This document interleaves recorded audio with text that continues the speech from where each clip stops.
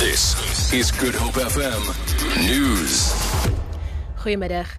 Die DA het president Jacob Zuma se aankondiging van 'n raad van ondersoek na die gedrag van die Nasionale Polisiekommissaris Riah Phiyega verwelkom. Die raad sal ondersoek instel na Phiyega se bevoegdheid om haar ampt te beklee. Sy het tot maandag tyd om redes te verskaf waarom sy nie in die tussentyd geskort moet word nie. Dit hou verband met die 2012 Marikana skietery. Die DA se skademinister oor polisie, Diane Barnard, sê dit is jammer dat die ondersoek slegs gaan fokus op die Marikana gebeure en dat Phiyega nie met onmiddellike ingang geskort is nie.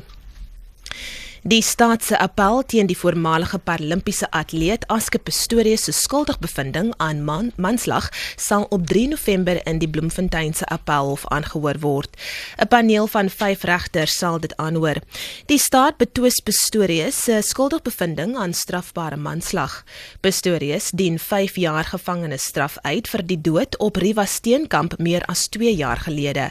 Die staat voer aan dat Pistorius aan moord en nie aan strafbare manslag skuldig bevind moet word nie. Werkers by die Ceres vrugteverpakkingsmaatskappy het die bestuur 7 dae tyd gegee om aan hulle eise vir 'n salarisverhoging te voldoen. Sowat 500 lede van die vakbond VAU het vanoggend in die Witzenberg munisipaliteit op Ceres opgeruk en 'n memorandum met griewe oorhandig.